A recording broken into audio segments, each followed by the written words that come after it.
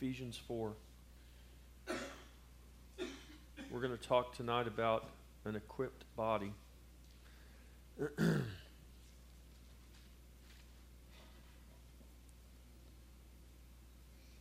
Ephesians 4:11.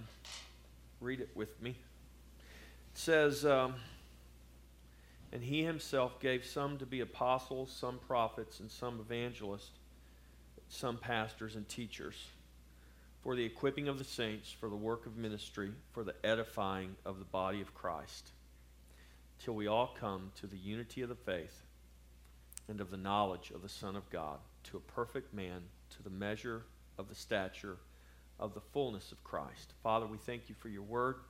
God, we just pray tonight, Lord, that you would cause your word to have entrance into our hearts, to illuminate our minds, open our eyes and our ears. Lord, we know that only by the revelation of the Holy Spirit, Lord, can we receive and know your truth. And God, we ask you tonight, Lord, to make your truth known to us, to transform us tonight as our minds are renewed, Lord, by the washing of the water of your word. In Jesus' name, amen. Okay, so it says that God gave, Christ gave actually, it says, but he, in verse 7, go up to verse 7, but each one of us grace was given according to the measure of Christ's gift. Therefore, he says, when he ascended on high, he led captivity captive and gave gifts to men. And so when Christ ascended, he gave gifts to men. Now, we looked last week at 9 gifts listed in 1 Corinthians chapter 12. And this week, we're going to look, we're not going to talk about these gifts. It's 5, what some people call the fivefold ministry gifts: apostle, prophet, evangelist, pastor, and teacher. And we're really not talking specifically about the gifts tonight, but more of the fact that God gave these gifts through Jesus Christ, and that these gifts have a very important purpose. And we're going to talk more about the purpose of the gift than the gift itself. And so the church, it says here, was given these gifts by Christ. And what was the reason? For the equipping of the saints. And so the church is called to be equipped. Amen? And so there's 2 reasons here that the church is called to be equipped. We're called to be equipped for work, and we're called to be equipped for edification. Now, there's a couple of ways you could read this passage. You could say, well, God gave these gifts. He gave apostles, prophets, evangelists, pastors, and teachers for 2 reasons: for the equipping of the saints for the work of ministry, and for the edifying or the building up of the body of Christ. Really, there is no difference there. We are called, there's a reason why the first reason listed is the equipping of the saints for the work of ministry.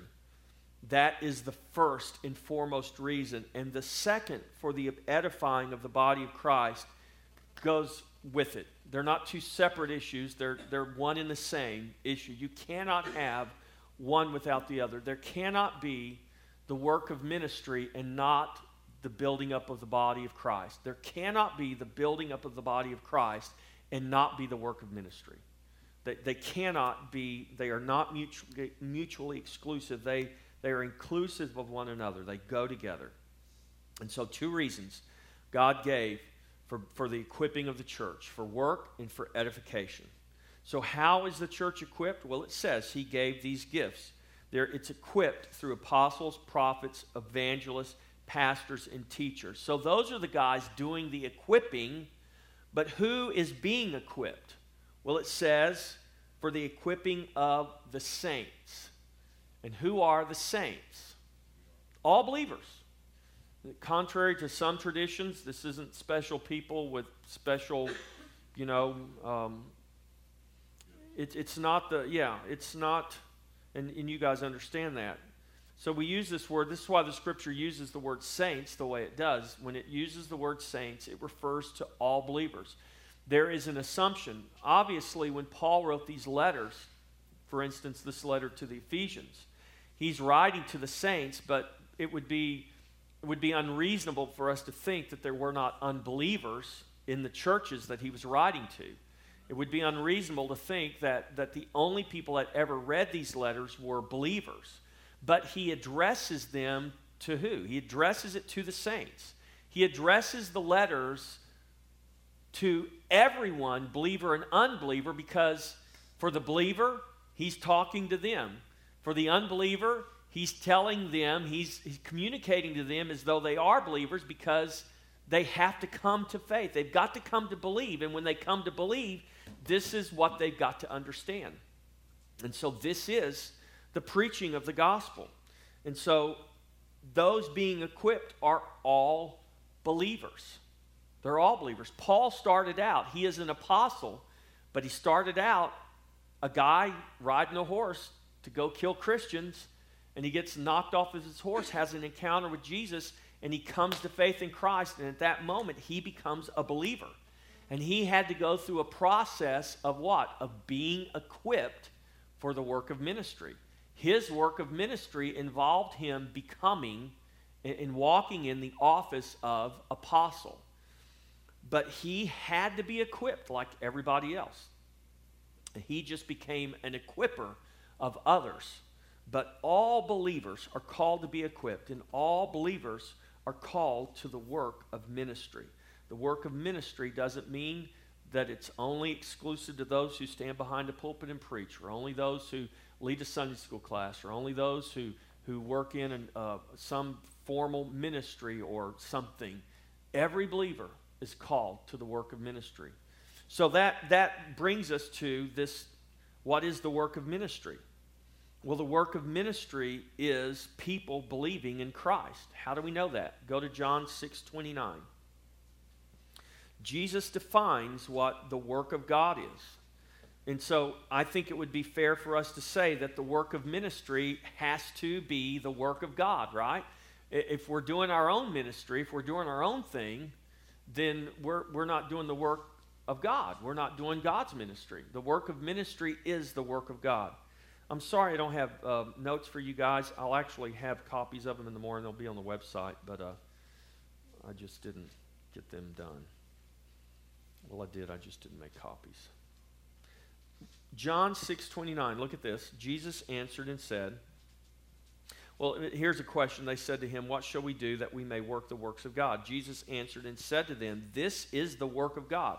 Now, I want you to see the difference there. What's happening is Jesus just gets through walking on water, and he walks the other side, and it's just right after he has fed the 5,000. He feeds the 5,000 on one side of the lake. He walks across the lake that night, comes to the other side of the lake. The people he fed the day before have been looking for him because they want more loaves and fishes. They finally find him, and you know, they ask this question, what can we do? What must we do to work the works of God? And so they were asking one question, and Jesus is answering them, clarifying. Really, he's telling them, you're asking the wrong question. And so in asking the wrong question, how many know if you ask the wrong question, you're going to get the wrong answer? It's very important that we ask the right questions, because if we ask the wrong questions, we'll get the wrong answer. And if we don't understand the question we're asking, we may be asking one question, not realizing we're asking the wrong question, but we're going to get the answer that's not going to be correct because we didn't ask the right question. Jesus is discerning here. He knows they're asking the wrong question, but he's ignoring their question, and he's giving them the right answer. He's telling them, really, he said, you guys don't understand what you're asking me, but I'm going to give you the right answer. I'm not going to answer your question the way you want me to answer it. I'm going to answer your question with the right answer, assuming that you asked the wrong question. So he says, it's not what shall we do to work the works of God. In other words, what they were saying, how can we do those miracles, Jesus? How can we go make loaves and fishes multiply? I mean, can you imagine if they were able to do something like that? I mean, what that would mean to them? Man, talk about, that would be like your first fast food restaurant, right? That'd be your first drive-through. Would just multiply them and come fill your basket up, and as quick as you can come by, you know, and there would be a real industry available there. And so Jesus said, no, you guys are asking the wrong question. He said, this is the work, not the works. This is the work of God. So what does that tell us? They said, we want to do works, Jesus. And he says, no, there is only one work. There's not works, there's one work. Everything will come from the one work. And he said, this is the work of God, that you believe in him whom he sent. Now, obviously, he's talking about himself because God sent him. So he says, this is the work of God, that you believe in him whom he sent. So let's go back to Ephesians. So Jesus ascends and he gives gifts to men. And these are the gifts that he gave. Some prophets, some apostles, some prophets, evangelists, pastors, teachers, for the equipping of the saints for the work of ministry. The work of ministry involves the work of God. It is the work of God, and the work of God and the work of ministry is people believing in Christ. That is the work of ministry. That is the work of ministry every believer is called to. From apostles, prophets, evangelists, pastors, teachers, to the person who is faithful to come and attend and worship every week, who has no aspiration to be anything more than just, a faithful child of God. But they are called to the work of ministry. Every one of us are called to the work of ministry. And it is the job of apostles, prophets, evangelists, pastors, and teachers to equip all the saints for the work of ministry. So what is the work of ministry? It is the work of God. It is people believing in Christ, believing to salvation. Who does the work of ministry? All believers are called to the work of ministry. That means every believer should effect faith in somebody. And now that doesn't necessarily mean that we're going to all invade Taylor and knock on doors. God may lead us to do that. But leading people to Christ, affecting faith in Christ, has got to be much more than our organized door knocking. Or there's nothing wrong with that. Don't get me wrong. I'm not saying there is. But I'm saying sometimes we fall into this mentality that if I'm not out knocking on doors because the pastor says Saturday morning we're going to go knock on doors, or we're going to start this campaign and we're going to all hand out these tracts and these flyers and we're going to do that, then we feel like we're doing the work of ministry. Well, what about when nobody is saying there is no organized effort here? What about when you wake up on Monday morning and you go to work? Are you doing the work of ministry? Is your life affecting faith? Is your life causing others to consider faith in Christ? Either by your words, by your actions, by how you live your life. See, that's got to become the fundamental, and that is the most important part of us affecting faith in the lives of others. And so this is the work of ministry, and this is the work that every believer is called to see men come to believe on the name of Jesus Christ. So who benefits from the work of ministry? Everyone does. It's not, the work of ministry is not just for the unbeliever. Actually, the work of ministry is for the believer. It's for the believer. Are we trying to reach unbelievers? Absolutely. But the work of ministry is not for unbelievers, it's for believers. So what happens when we do the work of ministry? Well, there's some really powerful things happen. And so all who now believe are being built up. Remember, God gave those gifts through Jesus Christ for the equipping of the saints for the work of ministry, for the building up of the body of Christ. So as we do the work of ministry in our everyday life, every day, our life is the work of ministry. Do you realize that? Your life in Christ is the work of ministry. You are here. Everything you do, who you are, is all about men coming to faith in Christ. It is. And so when those who believe understand that, and they're involved in, they live in with this understanding, they are being built up. The body of Christ is being built up. That's why I say you can't separate the work of ministry from the building up of the body of Christ. So all who will come to believe And when they come to faith, then they are made a part of the body. They will benefit from the work of ministry, believer and unbeliever. So the work of ministry benefits the body of Christ, those who are in the body now, those who will be in the body at some point in the future. Does God know who's going to be in the body at some point in the future? You better believe he does. Do you know who's going to be in the body at some point in the future? No, we don't. God knows. So what has God commanded us to do? He's commanded us to preach the gospel. He's commanded us to live the gospel. He's commanded us to live in such a way that our lives affect faith in others. So that is the work of ministry. It is about people believing on the name of the Lord Jesus Christ. So what about the building up of the body of Christ? Well, that word in the Scripture, it says, for the equipping of the saints for the work of ministry, for the edifying of the body of Christ. We don't use this word edify very much. If you've got I've got a New King James. If you've got an NIV or something, it probably says building up, because that's exactly what that word means. To edify the body is to build up the body. And so there is an understanding. This is what we see in nature. This is, when puppies are born, they're little. But what happens? All except Charlie and Jolene's dogs. I mean, they're like perpetually puppies. But now my dogs, they're so cute when they're little, but then they get big. And they're still cute, but it changes, you know what I mean? And so, what is this? There is a natural process that things that are born, things that are birthed, grow. Their bodies are built. They're not in the gym pumping iron or anything like that, but you can do that, right? But there is a building up of the body. This speaks of something coming. If you read this scripture in Ephesians, let's just look at this. Look at the progression here that Paul gives us. Look at how long are these gifts going to exist?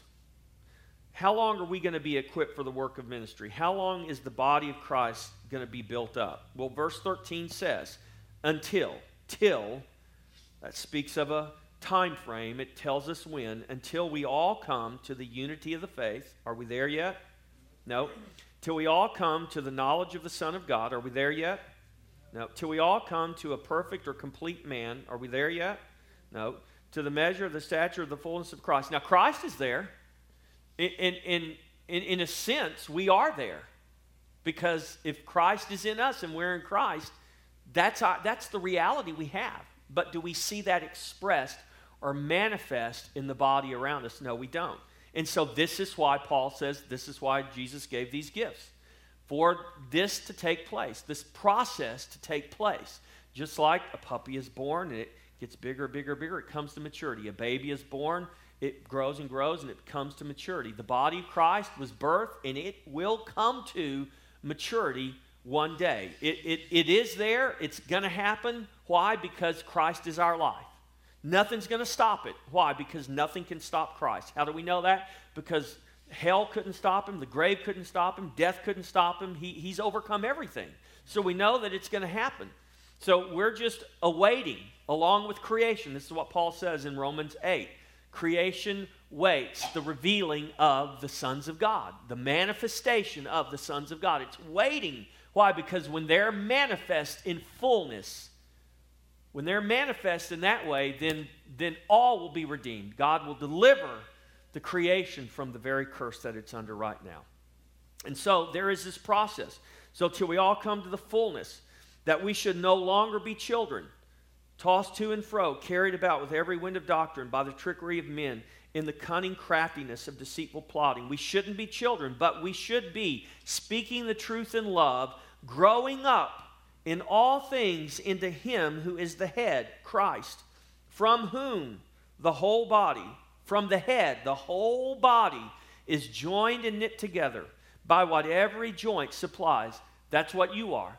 You're a part of the body. You're a joint supplying what the other needs. You are a part of the body, causing it to effectively work, by which every part does its share, causes growth of the body for the edifying or the building up of itself in love. So there is this expectation and this promise that the body is being built up, it will be built up, it will come to this place of maturity. And so this is what it means. This is why Christ gave these gifts, for the building up of the body. So whose body are we building up? The body of Christ. It's not our body. I don't have a body anymore. Well, I do, right? But in reality, I am part of the body of Christ. There is a reason why this body will not leave this earth as it is. There is a reason why every man must die or be changed in the twinkling of an eye. The reason that is because this mud man, this jar of clay, is a reminder of the curse. It's a reminder of the old nature. It's still under that. But what is inside of it is of the new creation. It is a new species of being. I have a new life on the inside of me. And so, but this body's not going to go anywhere. And why? I believe God made that so that we should always be reminded that this is not our body. Christ is. We are part of the body of Christ. He is our body. He is our life. He is our place of habitation. He is the place we function, we live in, we dwell in, we share life in. It's in His body. This body is just temporary. And God says, this thing, don't get too in love with it. Don't become too attached to it because it ain't going anywhere. It's going to die. It is dying and will ultimately die because this was never meant to be the body you got life from. God says, you will draw life from the body of my Son. My Son is the source of life, and you have become a part of His body. And so we're not building up our body. We're not building up our name. We're not building up our ministry. We don't have a ministry. It's the ministry of God. It's the work of God. So we're building up the body of Christ. So how are we building up His body? Well, we just read through this scripture. And let's just look at some specific things. How are we building up the body? We build up His body as we do the work of ministry.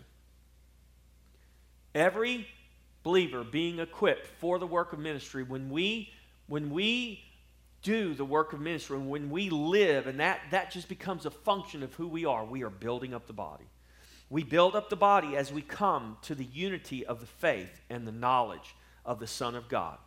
As you individually grow in unity and faith in the knowledge of the Son of God, you cause a corporate growth and a corporate unity and a corporate knowledge of the Son of God to take place. And when that happens, the body is being built up. We build up the body as we conform to the maturity of Christ, as we are transformed by the renewing of our minds, Romans 12:2. We cause the body to be built up because we come into the fullness, into a perfect man, a complete man, the full stature and measure of Christ Himself. As that happens to me individually, as my mind is renewed, it causes the body to be corporately built up. The body is built up as we speak the truth in love. If we don't speak the truth in love, then we're speaking a lie. Now you can speak the truth in anger and in hate, and it can be very detrimental. This is why Paul says in 1 Corinthians 13, if you don't have love, you don't have anything. You can have all gifts, you can have all knowledge, you can have all the whole Bible memorized, but if you don't have love, you don't have anything. So he says here, speaking the truth in love. When we speak the truth in love, we are building up the body. We build up the body as we grow up in all things into Him. There was a time when we spoke as children, we thought as children, but Paul said there is an expectation, just as there is with all children, that children grow up. There is an expectation that believers will grow up into Christ in all things. And as we grow up in all things into Christ, we are building the body. We build the body as every part does its share, causing the growth of the body. Now, this is kind of a tricky one because I promise you that pick any part of your body you want. Your body parts, your fingers, your organs, they're not consciously thinking about what it is they just function because that's the way God created them. We need to come to a place as the body of Christ where we understand that if we're in the body, man, we're functioning. And my function is not determined by how hard I try to function. I mean, I need to understand this truth. And this really, sometimes we make Scripture much more complicated than it should be. We try to read way more into it than we should. Scripture is just simply presenting truth. And we need to accept the truth, live in the truth, let the truth change us, transform us, conform us to Christ, and live in it, function in it. And so the truth is we are all parts of the body. We all have a function. And we just need to function. How do you do that? Man, first of all, we need to love God. This is what Jesus said. That's why he said the greatest commandment is to love God. That's why he said the greatest commandment is to love one another the way I have loved you. When we begin to love one another in that way, you can't help but find your function. You can't help but function exactly as and where and as God designed you to. It's not a conscious thing. It's like my hand's not consciously trying to be a hand. It just is because that's the way God made it. When I understand I am who God made me, people come to me sometimes and they say, I hate the way God made me. I don't know why God made me this way. I said, God made you that way because he wanted to. And so instead of despising the way you are, you need to accept who you are and recognize God put those desires in you. God gave you that gift. You think it's not a gift, but it really is a gift. And we just need to let God take our lives and do what he wants. I need to learn. This is why, a couple of weeks ago, I asked these questions. Do we make time to listen? Do we make time to just listen to what God has to say? Instead of me trying to tell God everything that I want him to know, do we take time to listen to what God is saying? If we listen, God will direct us. This is how we walk in the Spirit. We live in the Spirit. If we're in Christ, the Scripture is very clear, Romans 8:9. If you belong to Christ, you are in the Spirit, period. I'm not trying to get in the Spirit. If I'm born again, I'm in the Spirit. That's what the Bible says. But Paul says this in Galatians, as you have received him, so walk in him. So he's like, guys, you are in the Spirit. You're living in the Spirit.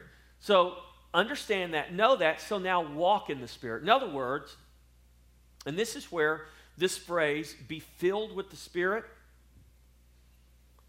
be filled with the Spirit is not some experience I have one time and then I'm filled. That phrase there in Ephesians 5:18 is a phrase that means a continuous action. But what it means is to live under the control of the Spirit. The Spirit is in me. It's either in me or it's not in me. If I'm saved, the Spirit is in me. And if it is in me, the Scripture says Christ dwells in us by the Spirit. Christ in you, the hope of glory. Well, who is Christ? Well, Colossians 1:19 says he is the fullness of God. So who is Christ? He is the fullness of God. Where does Christ dwell? He dwells in me. What does that mean? That means the fullness of God dwells in me. Okay? That's not hard to understand. So if the fullness of God dwells in me, what should control my life? The fullness of God should. So I shouldn't be filled with anger. I shouldn't be filled with lust. I mean, if you say, man, that dude is filled with anger, do we mean that literally somebody poured anger in him?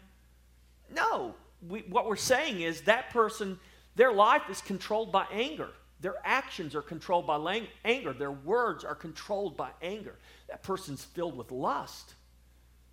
Lust drives their life. That person is filled with greed. There's a reason why Paul says don't be drunk. Because if we're drunk, what happens? Alcohol is controlling our life. He says don't be controlled by alcohol. He uses alcohol as an example. Because when you're drunk, I don't know if any of you guys have ever been drunk. I hate to admit that I have been. And I can remember times when I couldn't even remember what I did. I mean, there are times I could not even remember how I got home. I got home, obviously, because I'm not in jail and I'm still alive. But I'm sitting there the next morning trying to remember how I got home. I know I drove my car. I don't know how I drove my car, but I did somehow. Now, when you can't remember how you got home and what you did, you're not in control of yourself. And you soon realize it was simply the grace of God that got you home. Because God says, in spite of your stupidity, it's not time for you to go anywhere yet. So I'm going to make sure you get home safely. But he says, don't be drunk with wine. Why? Because that will control your life. Don't let those things, don't let anything control your life. Don't be filled with anything except what? Except the Spirit of God. Be filled with the Spirit. Live under the control and the influence of the Spirit. How often? I got filled with the Spirit on July 19th, 1984. So what? I need to understand that I need to walk in the Spirit's control every day, every moment of every day for all eternity. When I don't have this flesh to deal with, it's going to be way different. But now I still have this flesh and I still have this mind that still remembers too well what the old life, what the old man, what the old creation was all about. So what is the command of Scripture? Be filled with the Spirit. Don't let the old fill your life. Let the new fill your life. Don't let the old control your life. Let the new control your life. So Paul says, as you have received him, you have received the fullness of God. You have received Christ, who is the fullness of God. And if you have received Christ, so walk in him. So walk how? So walk in his fullness. So walk filled with him. So walk under his control. Be surrendered and submitted to him. Amen? And when we do that, there will be the building up of the body taking place, because I will love others the way Jesus loved. I will be able, how will I do that? Will I do that? No. Christ in me will do that. The Spirit in me will do that.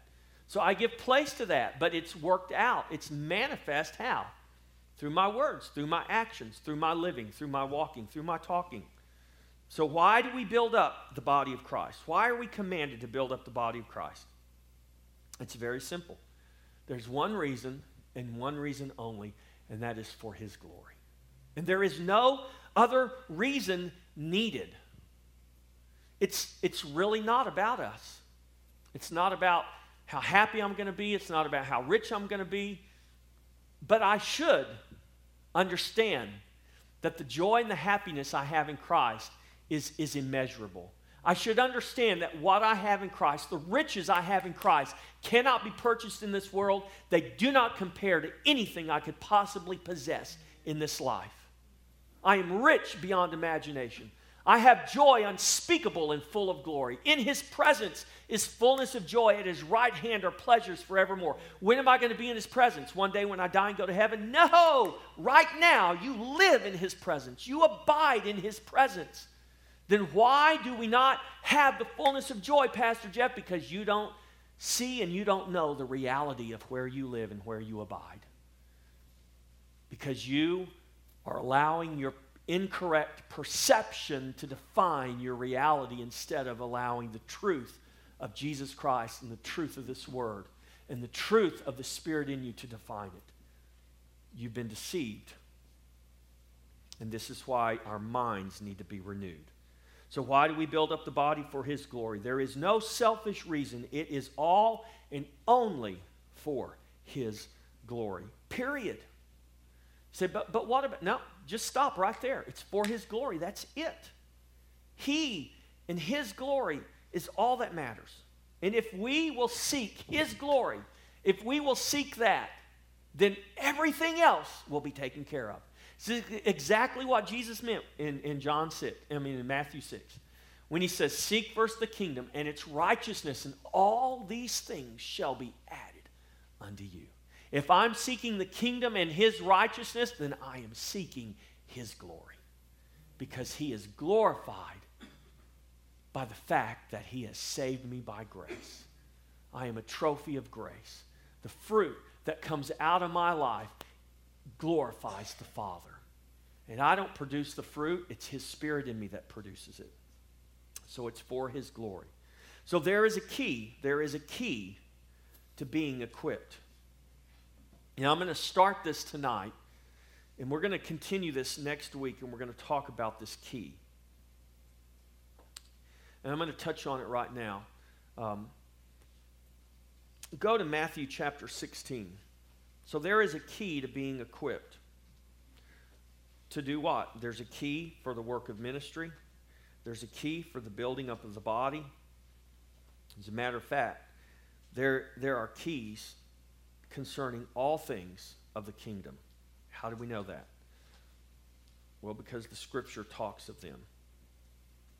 Right here, Matthew 16, verse 18. This is very familiar. This is where Peter says, "You are the Christ, the Son of the living God." And Jesus says, "And I say to you that you are Peter, and on this rock I will build my church, and the gates of hell shall not prevail against it." There's the promise. The church is victorious. Jesus, looking ahead to the cross, knew that He was going to the cross to establish the church, and He knew His church would be victorious. Why? Because He knew He would be victorious. There is no question of the church's victory because there is no question of the victory of Jesus. If the victory of Jesus is in doubt, then this Scripture is in doubt. If the victory of Christ is in doubt, then the victory of the church is in doubt. And I want you to stop and think. In spite of everything you see going on around you, in spite of everything you hear, in spite of all the lies, in spite of all the things that fill the airwaves and come and bombard our minds, in spite of all that, is Jesus victorious? Yes, He is. That's all we need to know. That's it. Nothing else matters. If Jesus is victorious, then we are victorious. Why? Because who is Jesus? He is the head. He is the head over the church, who is the fullness of Him who fills all in all. Ephesians. So if He's victorious, if the head is victorious, the rest of us is going to be victorious. So that our victory is not in question. And so Jesus says, "I'll build my church, and the gates of hell will not prevail against it. And I will give you the keys of the kingdom of heaven. And whatever you bind on earth will be bound in heaven. Whatever you loose on earth will be loosed in heaven." So God has given us keys to the kingdom. And there's all kinds of things, there's all kinds of teachings out there about all these, the key to this and the key to that. And let's just cut right to it. There's one key. I'm telling you, there's one key, and one key alone, that will get you into the kingdom. His name is Jesus. But Jesus is saying something here. He says to Peter,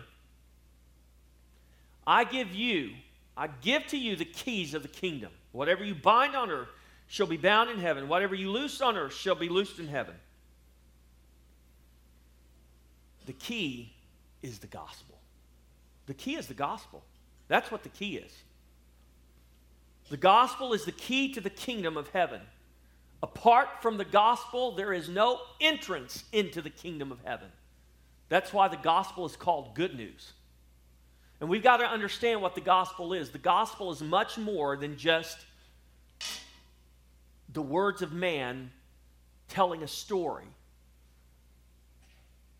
We can say, well, what is love, Pastor Jeff? Well, what does the Bible say love is? And you might go to 1 Corinthians chapter 13 and say, well, this is what love is. And we can list all the attributes of love. And I would say, no. That's what love looks like. But what does the Scripture say love is? Scripture says God is love. Did Jesus demonstrate love? Yes, He did. But more than that, He is love. He is love personified. He is the love of God personified for us. What is the gospel? It's not just a message. The gospel is the way to salvation. It speaks of It speaks of a person. It speaks of the one who is the way, who is the truth, who is the life. The gospel is the key that unlocks the way into the kingdom. The gospel is the key to the equipping of the saints for the work of ministry. For only the gospel has the power to bring men to faith in Christ. So what is the work? Let's remember, what is the work of ministry? It's the work of God. What's the work of God? This is the work of God, Jesus said, that you would believe on him whom he sent.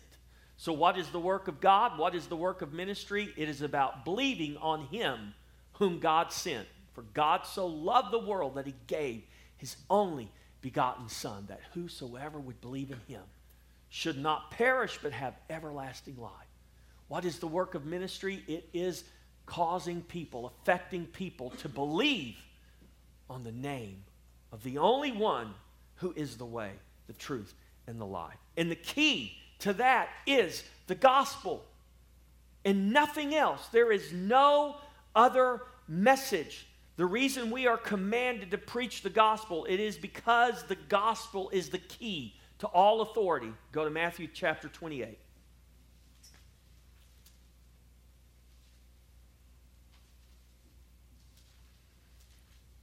We live in a day and age where we can preach countless things and teach countless things, and there is so much need because we look with natural eyes into the lives of people and we say, man, those people need to learn how to love one another better.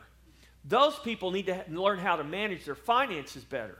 Those people need to learn how to raise their children better. We can go on and on and on. And there are 1 million books written on each one of those subjects. But I'm going to tell you what, there's only one message. There's only one message that will enable us to truly love the way God commands us to love. And that is the gospel message, because it is only by the gospel that we can be saved. Jesus said in Matthew 28:18, all authority has been given to me in heaven and on earth. You know what that is right there? That's the gospel. That's good news. What in the world would we be doing if Jesus could not make that statement right there? Can you imagine? Where would we be if we didn't know that Jesus had all authority given to him in heaven and on earth? We'd be in a heap of trouble. That's where we'd be. That reality, that truth right there, that's gospel. That is who Jesus is. Jesus is the one who possesses all authority. That's good news. And so he says, go therefore and make disciples of all the nations, baptizing them in the name of the Father, Son, and the Holy Ghost. The gospel is the key to all authority. Romans 1:16, the gospel is the power of God unto salvation. Paul says, I am not ashamed of the gospel. He might as well say, I'm not ashamed of Jesus Christ.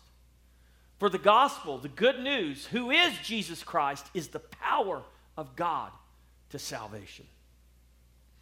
The gospel is the power of God. 1 Corinthians 1:17, Paul says the message of the cross. What is the message of the cross? That is the gospel. The message of the cross is the gospel, and the gospel is the message of the cross. It's why Paul said in 1 Corinthians, he said, I have purpose to know nothing among you except Christ and him crucified.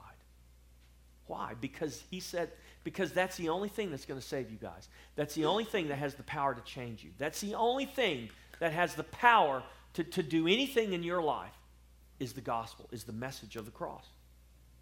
And so we are commanded to preach the gospel.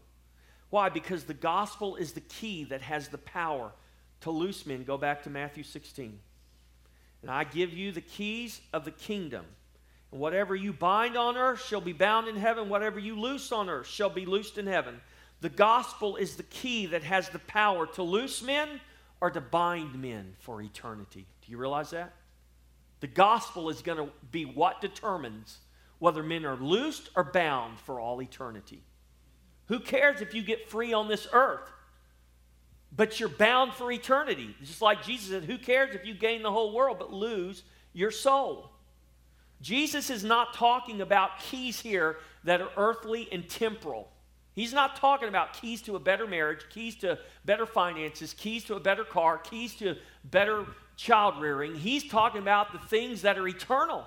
And he's saying, if you guys get the gospel, if you understand who I am, and you let the reality of who I am transform your life, all that other stuff, it will be added to you.